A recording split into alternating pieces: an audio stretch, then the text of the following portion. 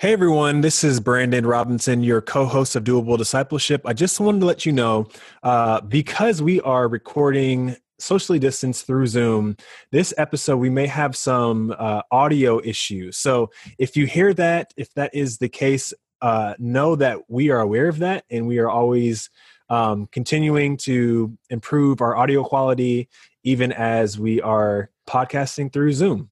Hey, it's great to be back with you guys. This is another special episode of Doable Discipleship.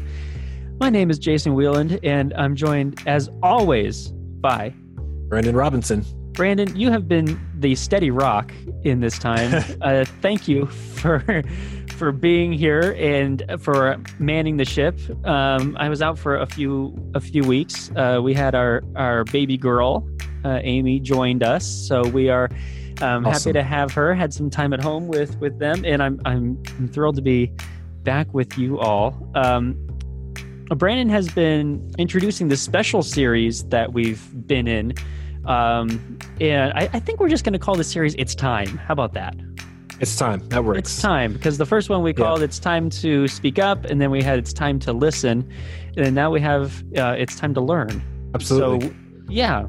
So it's been, I think the conversations that we've been having are incredibly important, incredibly powerful, and we're excited to add to that today with a conversation with Pastor AC Aaron Crumby, who is the pastor of Saddleback, Los Angeles. Mm-hmm. And so we just finished our conversation with him, and it was just some really great insight, some really great thoughts and nuggets, centered a bit around what it's like to pastor in a metropolitan area at a multi-ethnic church in times such as we are in. So I thought that was a really cool conversation. Brandon, did you want to tell us what this podcast is called? Doable Discipleship, the show that helps you grow, a show designed to deepen your faith in God. A Saddleback Church podcast, yes. For some reason, Church, I tend to forget, but I'm glad that we got it in there. Anyway, is there anything else that you want to share, Brandon, before we kick it off to our conversation with AC? Let's get into the conversation. Cool. So I do want to mention, in the conversation, we talk about some things that are going to be in the show notes. So make sure to check out the show notes. I want to say that up front, because the resources that we put in there from AC are great. So make sure to check that out. On that note, let's kick off a conversation with AC.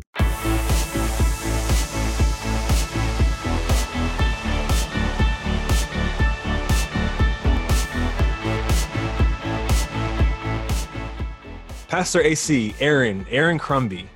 So help us understand a little bit of your background, where you come from, your church background, because there's a story there, and then kind of your journey from there to Saddleback Church and what that's been like. Wow. Well, good morning, guys. Good to see you, Jason. Hey, AC. Thanks for being here, man. No, thank you for having me, man. This is awesome. I get to be on the Doable Discipleship. We'll have you on more too.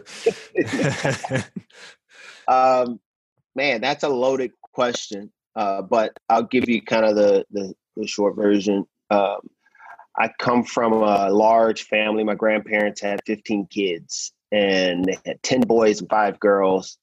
My mom is the youngest of 15, so she's the baby girl.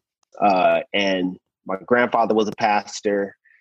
All of his sons are pastors except one, but he was a deacon, a very trusted deacon in the family, in the church. All of my aunts, I had 5 aunts, 4 aunts, but they were all in the church, doing ministry and even in leadership in the church. And so I would say I grew up in it, but that's kind of the normal upbringing of a kid that's, I would say, from Detroit. If you're Black and from Detroit, you had a part in some way, shape, or form Right. in the church. Uh, only been to 2 churches, and both were family back in Michigan. Started ministry when I was 15, and then decided to give my life to Christ. Felt like how I was living and what I was doing just wasn't cutting it. Saw people who I was hanging with begin to change their life, and saw the things that I wanted in my life being shown in theirs. And I'm like, okay, this 1 foot in, 1 foot out dance that I've been doing is not cutting it, and I need to just go all in. So decided to give my life to Christ, and the rest is history, man. He began to just do things in my life and everything. Ended up getting married. I was ordained a deacon. And then fast forward to 2006, my wife and I had been praying previously about, making a move. Didn't know how it was going to work or what it was going to look like. And we ended up getting an opportunity to move out here to California. Was introduced to Saddleback through my sister-in-law, who gave her life to Christ during 40 Days of Purpose, the campaign. Wow. She was in an OG small group, gave her life to Christ, man. And we've been praying for it and having conversations, and God just, man, did a work in her. Like, it was unbelievable. It was one of those call you, I want to say it was like maybe 4 or 5 a.m. Like, I can feel God's love, and, never understood it before. And now I do. And it was a very exciting and just life-changing, even for us. Her transformation was life-changing for us. Wow. That's how I kind of found out about Saddleback.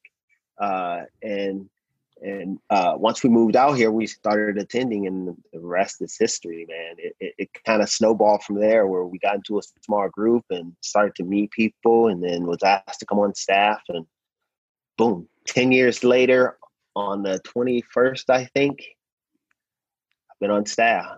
Oh, happy anniversary. Wow. There you Yeah, go. it's my 10 anniversary years in. month. Yeah, That's cool. Nice.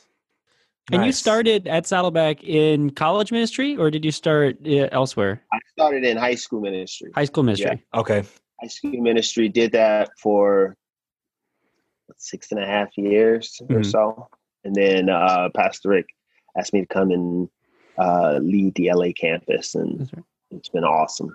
That's so cool. Let me That's rephrase great. that. It's been tough because there's a lot of growth that comes with, when you're, I would say, I'm not going to speak for everybody, but for me, when God has asked me to do something, and I know, Pastor Rick just confirmed what God had kind of told me in our meeting, like, hey, this is what you're supposed to do. And I'm going, oh, but I love it where I am. And he's going, no, and it's growth. It's growth, and growth is never easy. It's never easy, but it's always worth it. And so, so it's been tough, great growth, and just an awesome time with awesome people. Love the family that we've kind of created out here, and just so having a good time, loving it. That's awesome. So for you guys listening, Pastor AC, Aaron's family is, in your own words, and I think it's true, like royalty in the Kojic denomination. The Kojic denomination is Church of God in Christ, and it condenses down to Kojic. It's one of the largest Black denominations in the U.S. Huge, huge deal, and your family is a huge part of that. And now you're at Saddleback, which is one of the biggest churches in the world.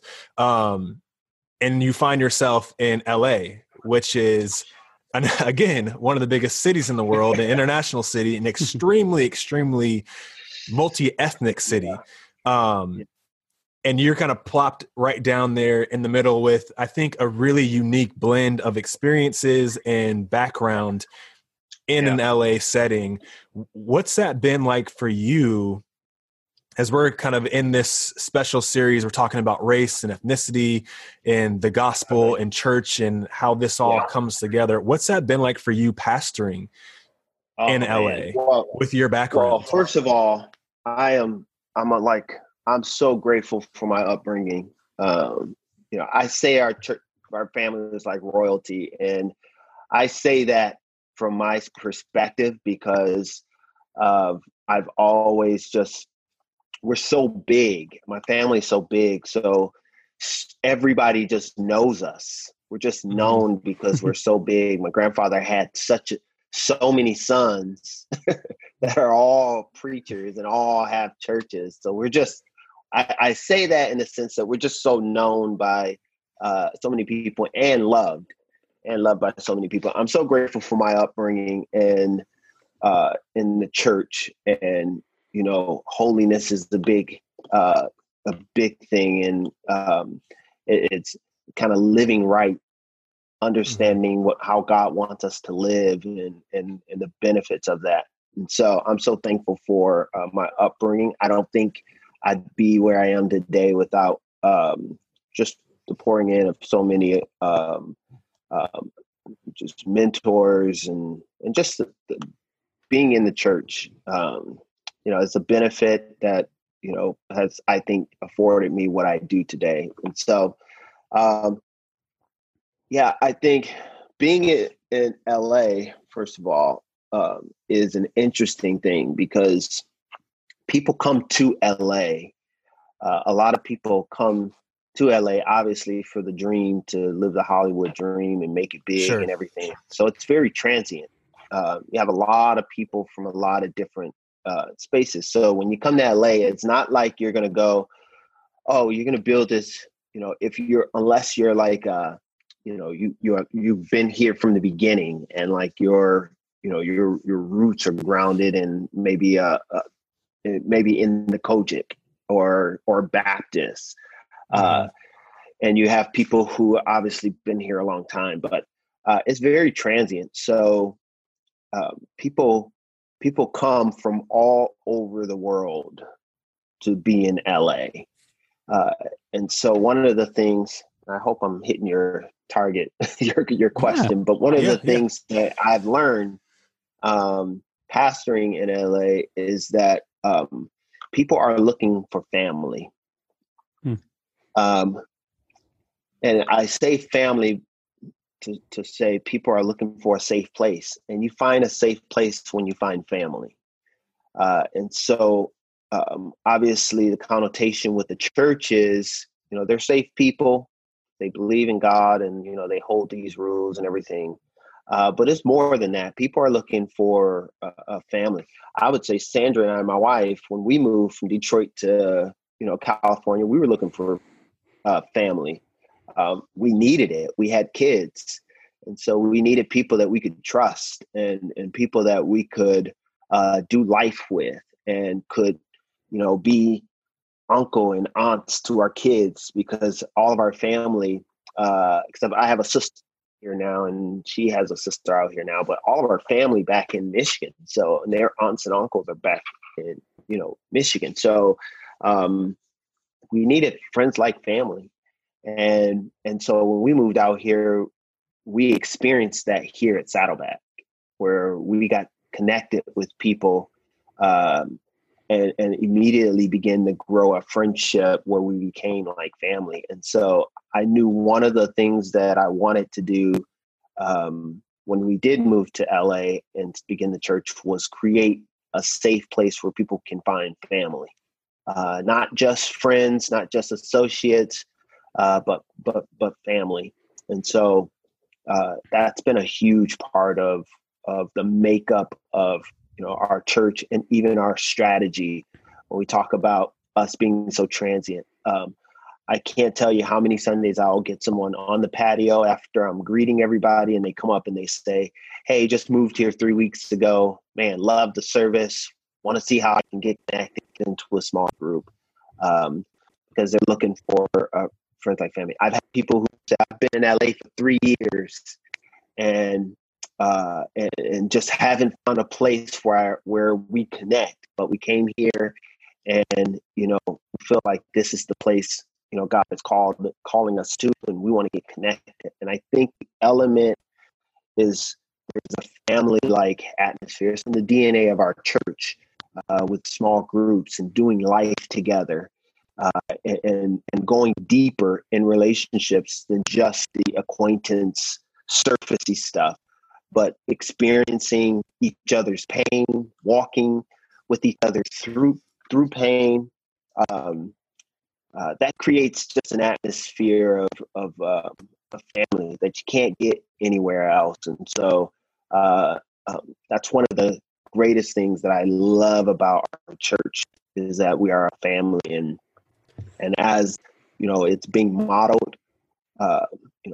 My wife and I, we try and model it and open our home to people, and create a safe place for people, and we encourage people to do the same. We can't be the only ones, but we encourage other people to do the same. And so I think that's been one of the greatest points of pastoring in LA, is that your family grows exponentially.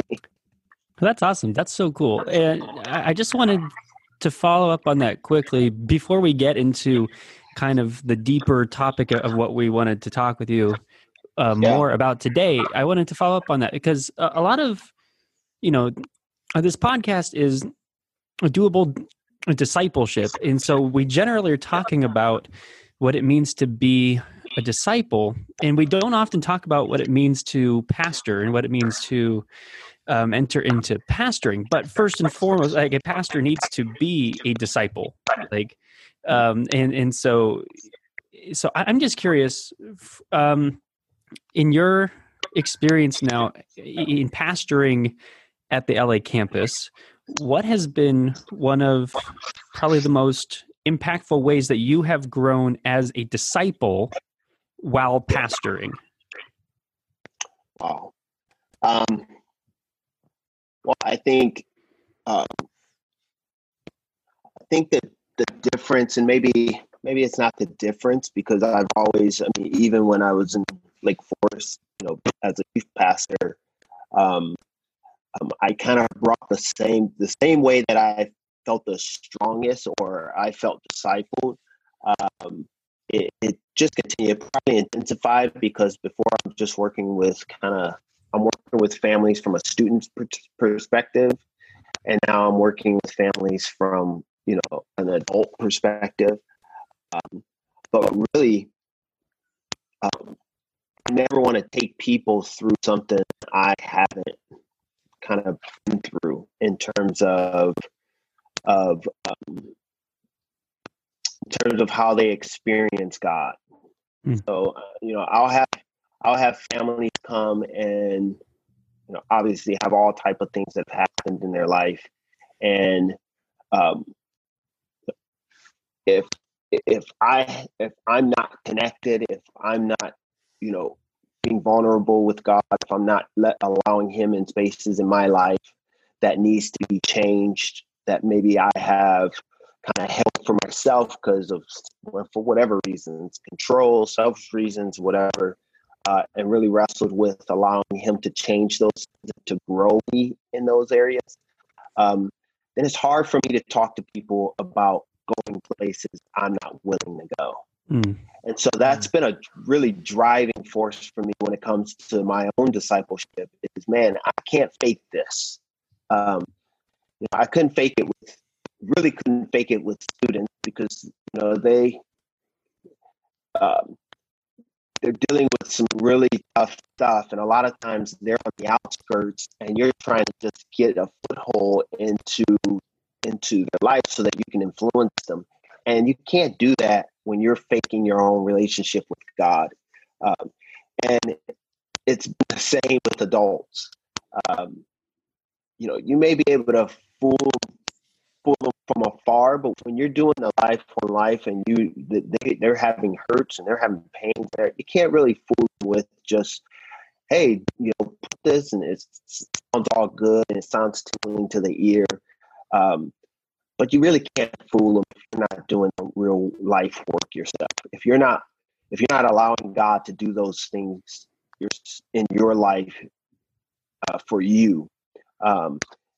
They see right through it, and I think especially when you're a pastor and they're with you all the time, like, you can probably fake them for a little while from afar, that you love them, that you care, that you understand what they go through, and you understand God's process of changing their life and discipleship and transformation of the mind. Like, you can fake it for a while, but they'll see through it. And so it's really when you get into to yourself, making sure you're going through the process of allowing God to change your heart, to change your not just what you do, but your want tos. I believe when real discipleship takes place, your want tos begin to change, and so that's my motivation in terms of, hey, I need to make sure that I'm not skating by and allowing. I'm skating by, but I'm asking people, to go deeper. I'm asking people to allow God to search their heart, and I'm not allowing Him to do the same to me.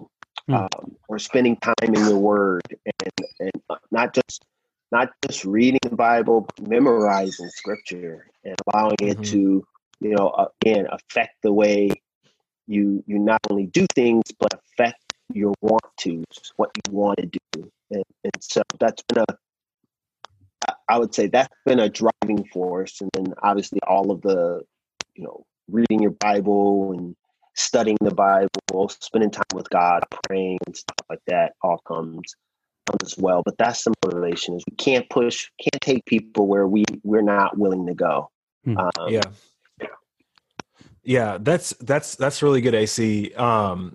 With that, and kind of thinking through that, pastoring people and pastoring in LA, with everything going on in our country right now, with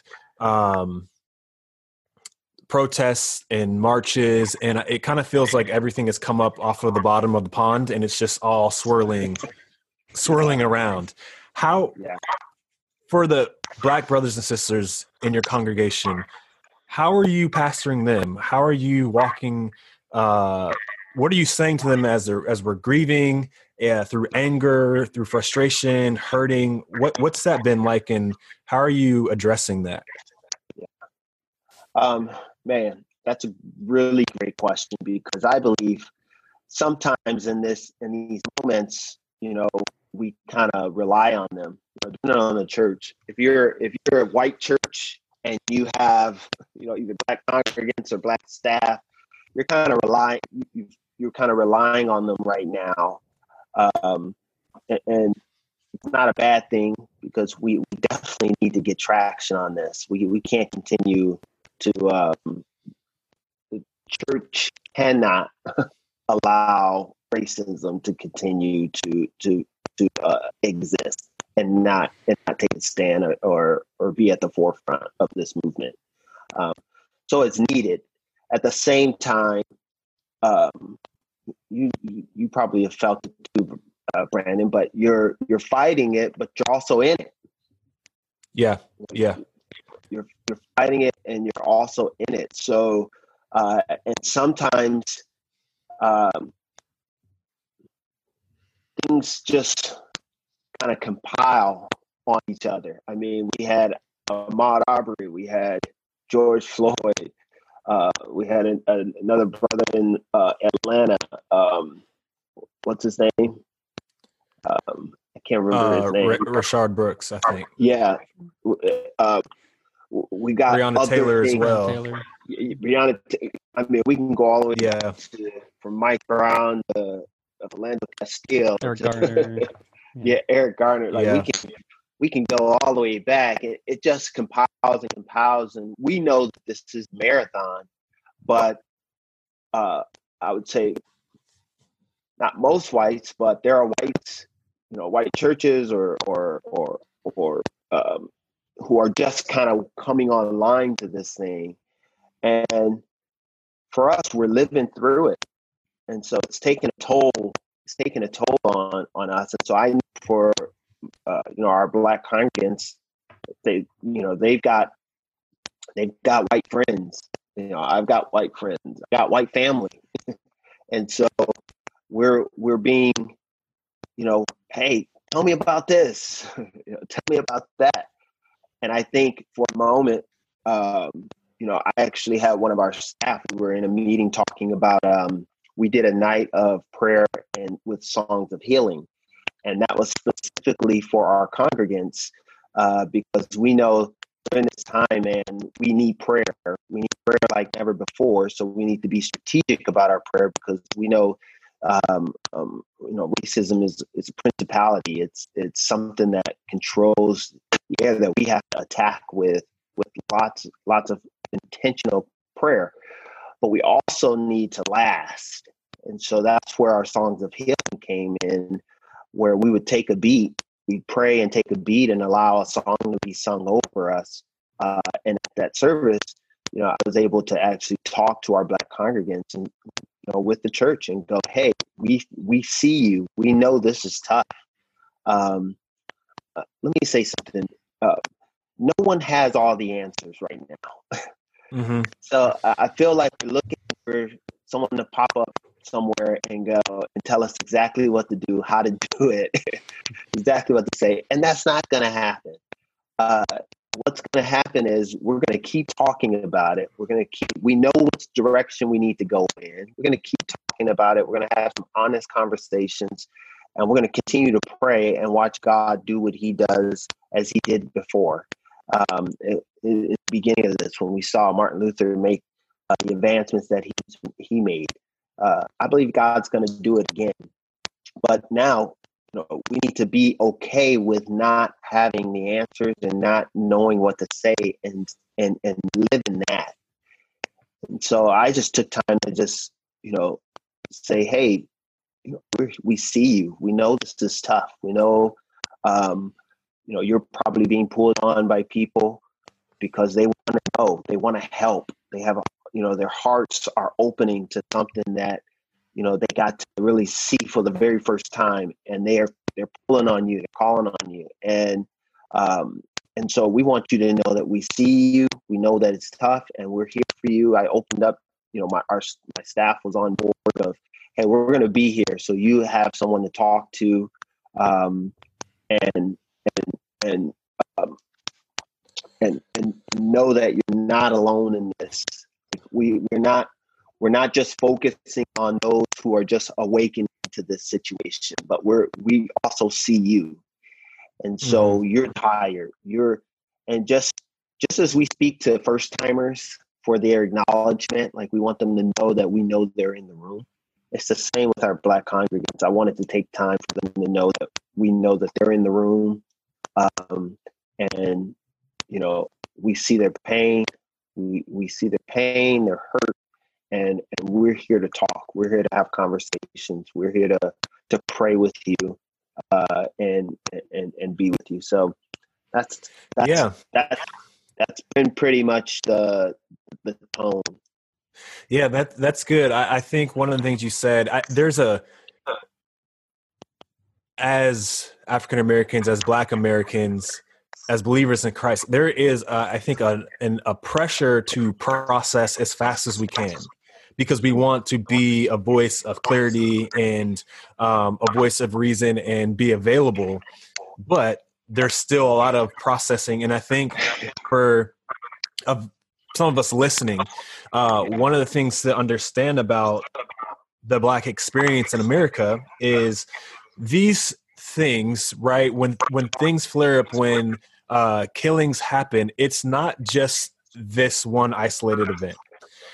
It is the event, but it's also what it represents. So I've heard an argument with George Floyd about about his past. Well, it wasn't like super squeaky clean. I don't understand why he's the one that's. And to that point, it's about George Floyd, and it's also not about George Floyd. It's about what it represents in the history that our families are tied to, and the history that we have grown up, and the stories that we've heard. It drums up all of that grief and all of that trauma at once. Yeah. And that's why it's painful, and I think that's why there's such a strong reaction, especially this time. Not that there hasn't been in the past, but I think it's almost like there's this national awakening, even international awakening to what's going on, race relationships in America, and it's starting to I think internationally as well, to make people step back and go, well, what's it like here? Or I've never noticed this, or I haven't seen this. And a point on George Floyd too, I want to make, because I don't want to miss this either. It's not about lionizing who he is. It is about humanizing who he is, right? It's saying, regardless of the past, what is right, what is wrong, that's not even the conversation. The conversation is, this is a man made in the image of God, a human whose life was taken unfairly, whose life was taken unjustly. So I just wanted to make that point, because I think I want to offer clarity, and I think that it's often a sticking point for a lot of people. And I think at least my experience the past few weeks, as some of my white brothers and sisters have come to me and have asked me questions, or really coming with a desire to know and a desire to understand. I'm trying to kind of unpack. It's the totality of it. It's what he represents. It's not just him, but it's everyone who's come before him. The things that we've seen on the news and things that haven't been on the news, things that have happened even in our families, and things that never got to a national level. It pulls up all of that from the surface. And I think for me, there's a lot of times where I'm even thinking it's hard for me to get into it because it's traumatic. It hurts. So I put it in a box and I put it on the shelf, and I'm not always, it takes a lot of energy to go get that off of the shelf, open that box up and go through it and start pulling out and, showing it and trying to explain and bring clarity and understanding. And I can only imagine for you pastoring an ethnically diverse congregation. It's not just white and black. It's Hispanic. It is Asian American. There's a lot of different experiences that you are having to navigate pretty choppy waters and kind of unpack and explain a history of black people in this country. Yeah. Well, I think that's a great point you bring up. I call them I think it's just distractions. When people bring up a lot of things on the side, like the past of a person, that has nothing to do with them being murdered by law enforcement. Like, that has nothing to do with what's at hand. I heard a great someone talking about this, about some people saying he's not a martyr, or he's not the hero. We make these bad people the hero, and he used a word that I was like, I can totally see that in terms of being a catalyst. What we've seen over and over and over again, that we've felt,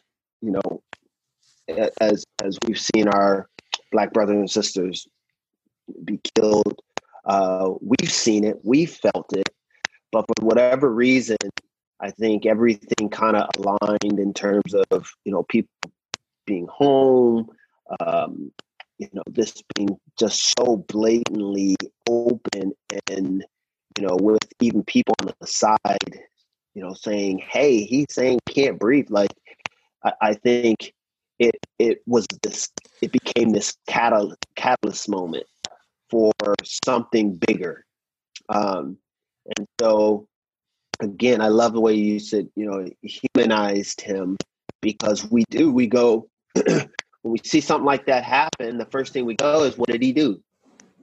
What did he do to deserve it? We give law enforcement the benefit of the doubt, and we go, what did he do to deserve it? That's our natural. That's where we naturally tend to lean.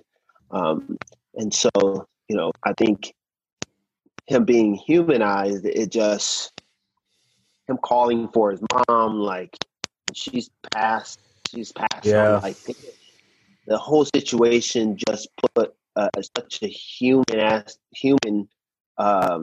which is sad to say because he is the human being.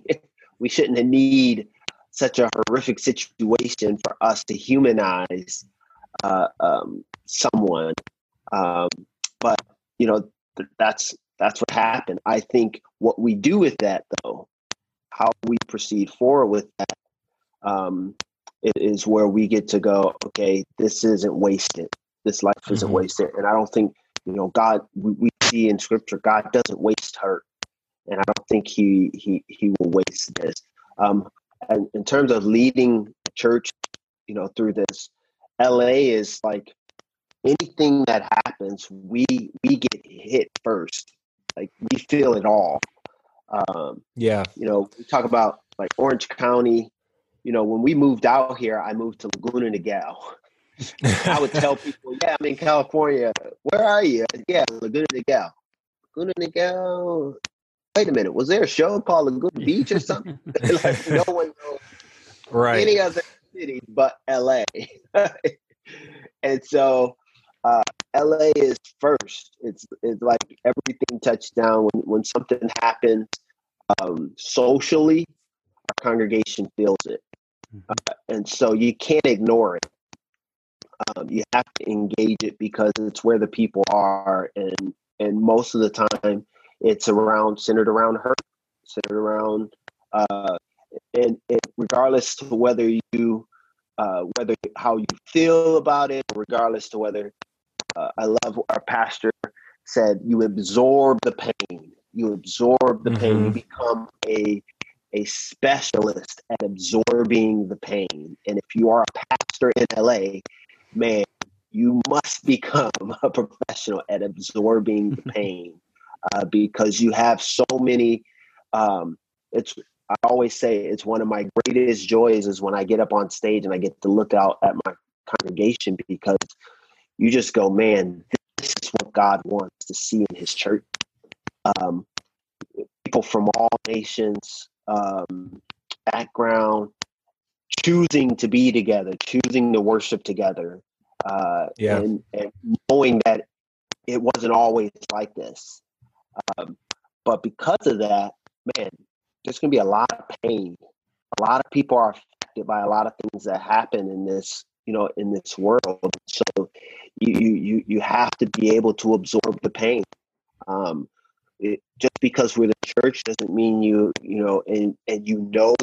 the answer doesn't mean that's what you lead with all the time.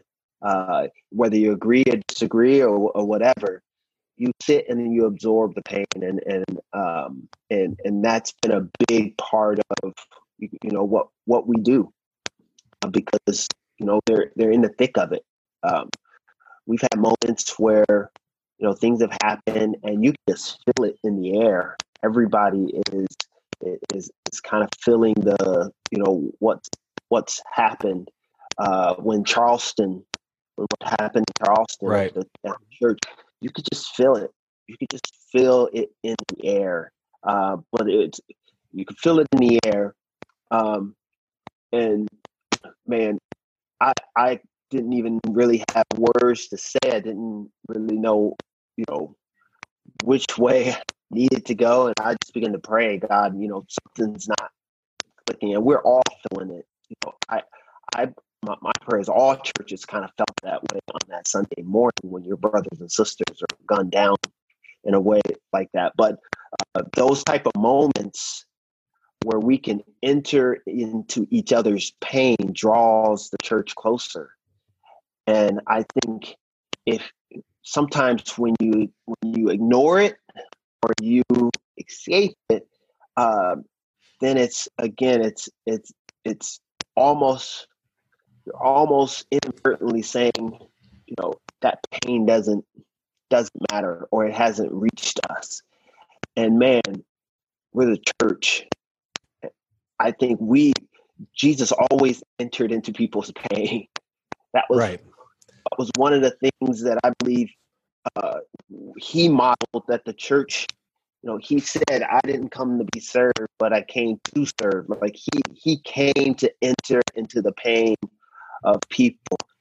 Yeah. And you don't have to make it a campaign. You don't have to make it, but you gotta absorb it. You gotta enter, into it. And what I've seen with my own eyes is it actually draws the church closer when you acknowledge the pain of people in your congregation, because it challenges everybody else to acknowledge their pain. It challenges everybody else to step out of their comfort zone or out of their world, and see someone else's pain. And I believe you become more of the church, which is the family. You become more family, more of a family when you enter into one another's pain. So it's not something we run away from. It's something that we engage.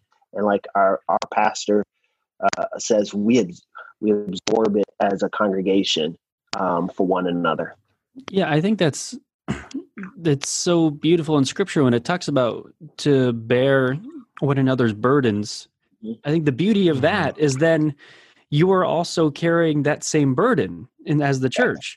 And so if you are doing what we are told to do in Scripture and bear one another's burdens, then that is absorbing the pain. Then you as a church then are all sharing in that burden together. Yeah. Even if it was not a burden that you felt originally, you take it on because of your love for your brothers and sisters. And so then it becomes the burden of the church. Yep. It's one of those things. I mean, we recognize Veterans Day. Like, we recognize those who served in our country. We recognize those who have died serving in our country, because we have members who are still feeling that pain. You don't get over death. You learn to live with it. And so when we take moments to recognize that, we enter as a church into their pain. And let me say this as well. I think sometimes we run from things, from issues, because we allow the world to divide us in that moment, because they like to politicize it for political gain. Racism has been politicized. And I think it sometimes scares church away, because they don't want to, divide, their church, because people have different, sit on different sides of the aisle and whatnot. But pain is bipartisan. Mm-hmm. Pain of what you're feeling, the pain of what you're going through is bipartisan. Everybody goes through pain. And I think it's for the church. It's not for the people to learn. It's for us to model what it looks like to share in each other's pain, and not allow politics to hijack the narrative, mm-hmm. to keep people away from one another, to keep people in their role or in their puking. Your brother in the Lord is hurting. Mm-hmm. Whatever has happened has caused pain. Man, the most loving thing you can do is reach across there and go and see about your brother. Mm-hmm. Not about everything else. It's about the pain that you're feeling, and how you can be a part of the healing. You can be a part of them, the reconciliation or whatever it is. You can be a part of that, and that's what we need to focus on. Not allowing what Christ modeled for us to be hijacked. He entered into people's pain, whether it was the woman at the well, who the Samaritan woman at the well who had 5 husbands, or whether it was the woman caught in adultery. Jesus stepped into people's pain like no other and stood up for them. He stood up for them. He brought clarity to hey, what you see, what you hear, it's not always the story. There's something deeper here. And Yeah. for us as believers, we need to take the time to see people and where they are, and not just what's happening. And so let's not allow pain and suffering be hijacked because politics is a part of it. Let's enter into people's pain. Yeah, that's good. I have another question, but I want to, before I forget, you had mentioned the prayer and worship night that your campus did, right? Yeah. Would it be possible to get the list of the songs of healing from you guys so we could put that in the show notes? So if people, I think that'd be a great idea, resource Jason. for people.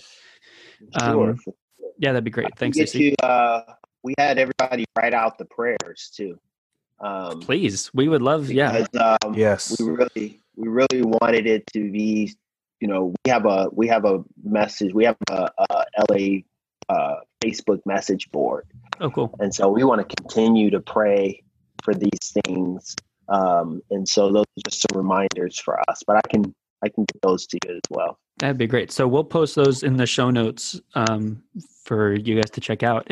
And then I want to ask you, AC, so what do you say to people who honestly say to you, AC, I truly don't understand what's going on. Like, I don't understand what's happening. Help me to learn. Help me understand. What do you say to people? Because I'm sure there are people who are listening that have that same kind of question, who may be kind of embarrassed or scared to ask it too. Yeah. I would say don't ask. I would say go do your own research. And I would say you can research two things. You can research the history of Blacks in America and the history of Blacks and the police in America. And it'll give you what you need. I think, and I say this I don't have your Black friends they don't have all the answers. And they don't necessarily have like, hey, here's how you can learn and grow. And they don't have a plan for you like laid out. We know this stuff. I was reading there's a book called White Fragility, which is awesome. But I was reading it and I'm going, this is all the stuff that I know because I live this. Like, this isn't like, I'm not going, oh wow, I didn't know that. It's because it's written from my framework, and most books are. And so I want to be polite with this, but you got to do your research. If this is something that if this is something that you want to be a part of, if this is something you're going to be a part of, you need to do your own research. And I'm sure there's a ton of resources there's a lot of resources that you can find and read, but at the heart of it, you need to get this for yourself.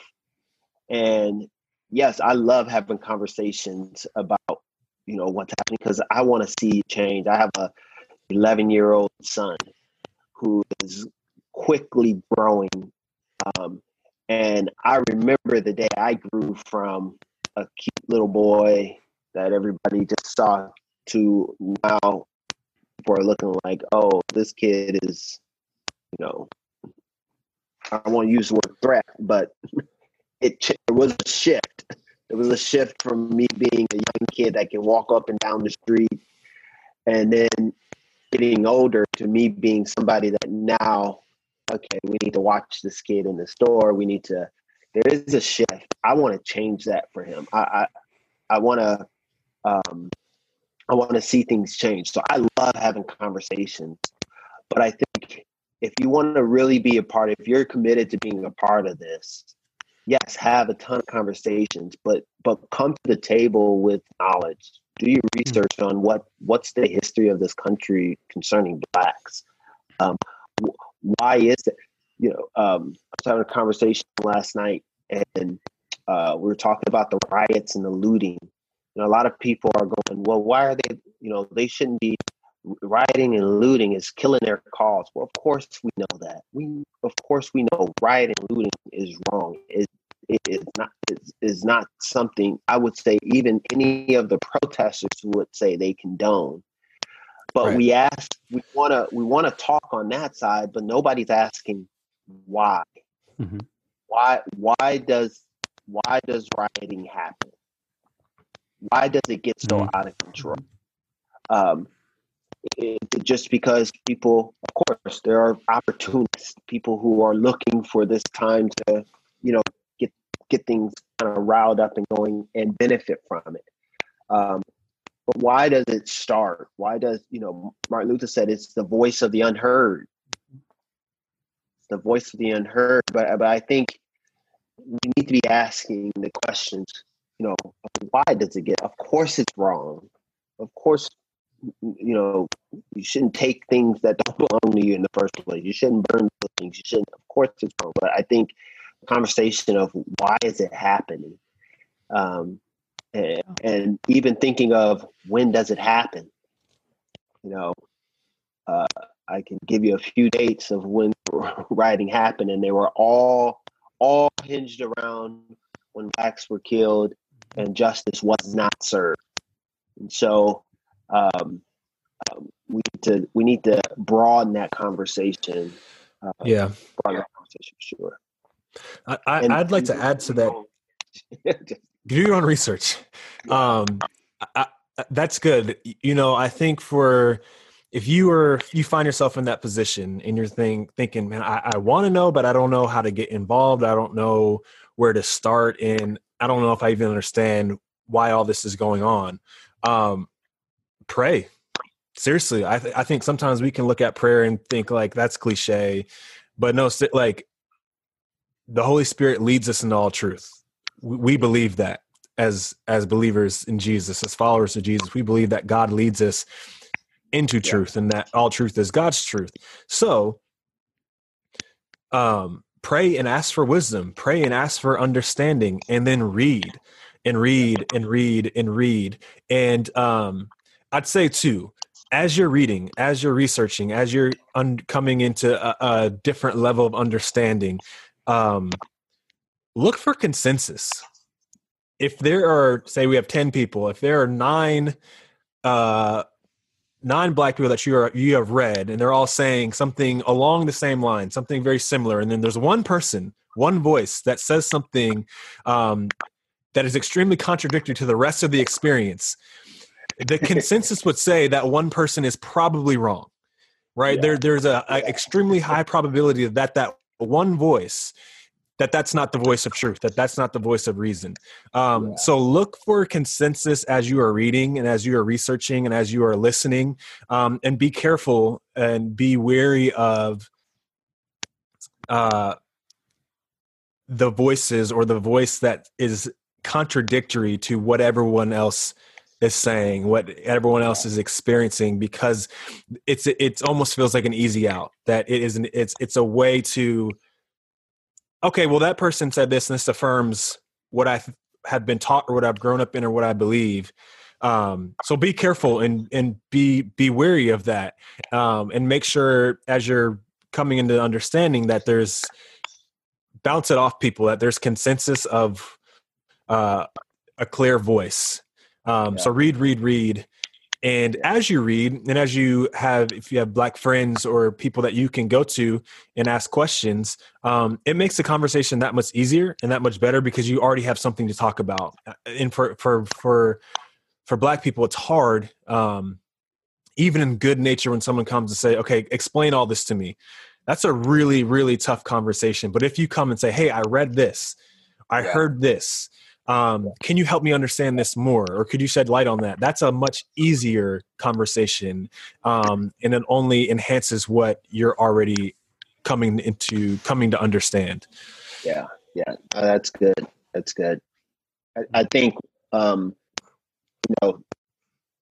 we've been having conversations for a long time. And so, for me, I'm like, I love having conversations.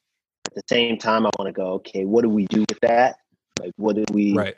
how do we pivot from conversations to taking action? And because it's so embedded in our,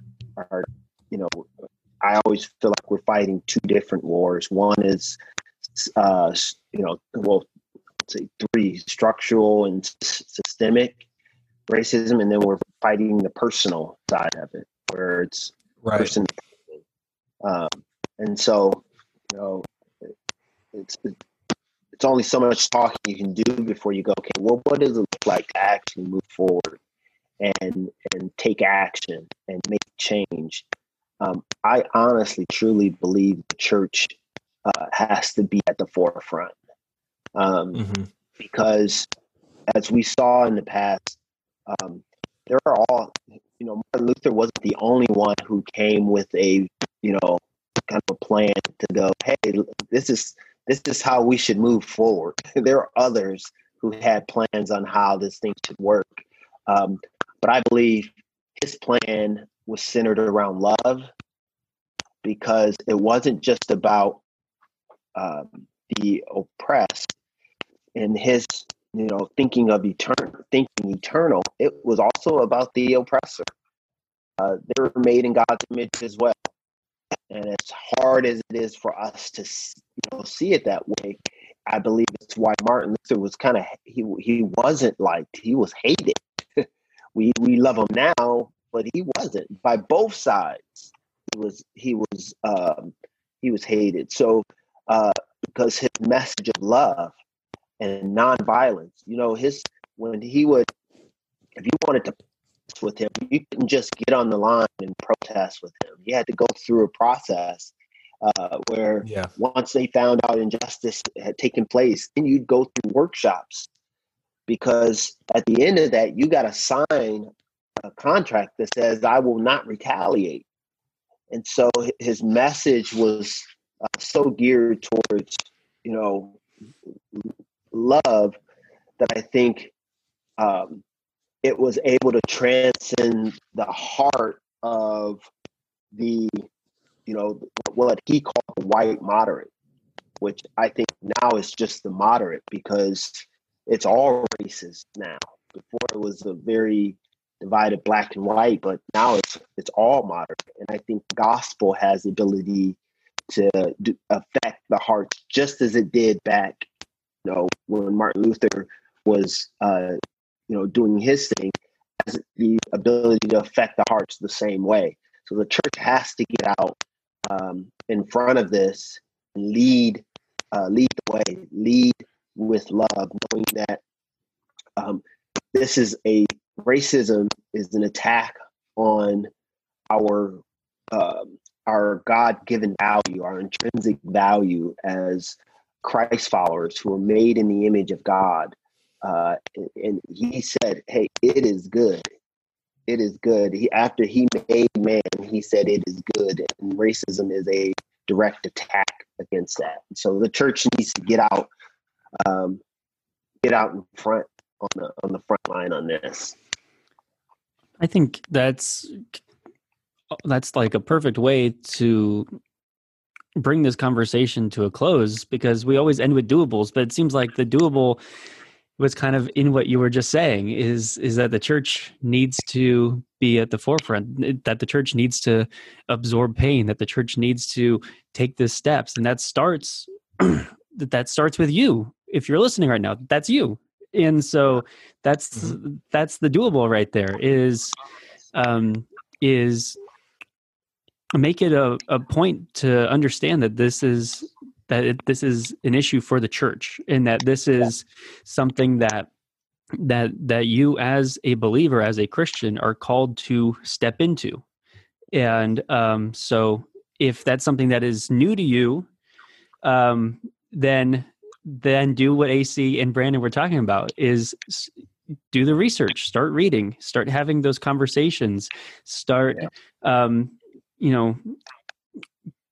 asking God in prayer to open your eyes, open your ears, and open your heart to the work that he is doing. And honestly, I don't think there's any better doable than that. Right. I think one last thing. Yeah, please. Go for it. The same way I think, a part of, my heart in has always been in this, in terms of what's my part in, moving the ball forward, has been about the next generation. And whether you have kids or not, you are a part of moving this forward for the next generation. And so you doing the research and you understanding your own value.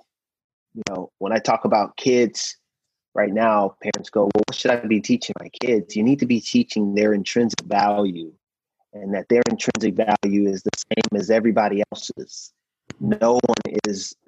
Everyone has the same intrinsic value that God has given us. And I think you understand that about yourself and understand that about others and others. And then, hey, if my brother is feeling, if someone is making him feel less than what he should be feeling, then I need to step in and I need to do something about it. Because I know what my true value is. I know what his true value is. And I need to be, again, I need to be one in terms of upholding that intrinsic value, not adding to the divide of those who want to say you're lesser, I'm greater. And so allow that to be a motivation. The next generation, remember, this isn't a gene. We don't have a racist gene. This is taught. And I would say it's taught directly, and it's taught indirectly. If you don't educate, if you don't educate yourself, if you don't educate your kids, you will fall prey to whatever message is out there that kind of fit the scope of what you believe. The same with the kids. Just as I have to give my kids to talk, if you're white, you should be giving your kids to talk because they need to know. Because when we know what has happened in the past, there's a higher probability of not repeating it. And so let that be your motivation. We have a generation that's coming up who needs to live in a better life, who needs to live in a better world, who needs to, we have an opportunity to bring people together in unity even closer. And so you doing the research, you joining the fight, and using your voice is super pivotal, especially followers of Jesus. It's important. That's awesome. That's great. Aaron, Pastor AC, thank you for sharing your wisdom with us. Thank you for hopping on the podcast. We're really grateful. Thanks, AC. Yes.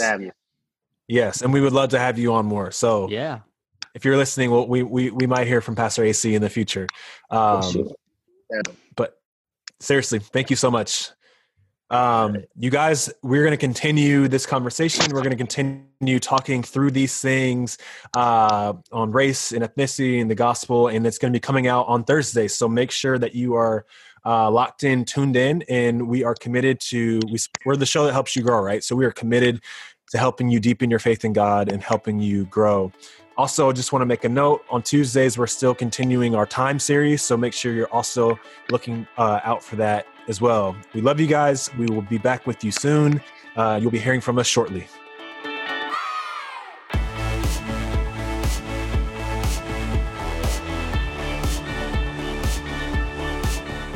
If you enjoyed this episode, consider giving us a rating or a review on iTunes. If you do, you'll help other people find us in the future. You can also listen to these episodes on YouTube. Just subscribe to the Saddleback Church YouTube channel for these conversations, plus lots of other video content. And if you are already listening to us on YouTube, subscribe to the Doable Discipleship podcast on Apple Podcasts or your favorite podcasting app so you can listen in the car or wherever else you go.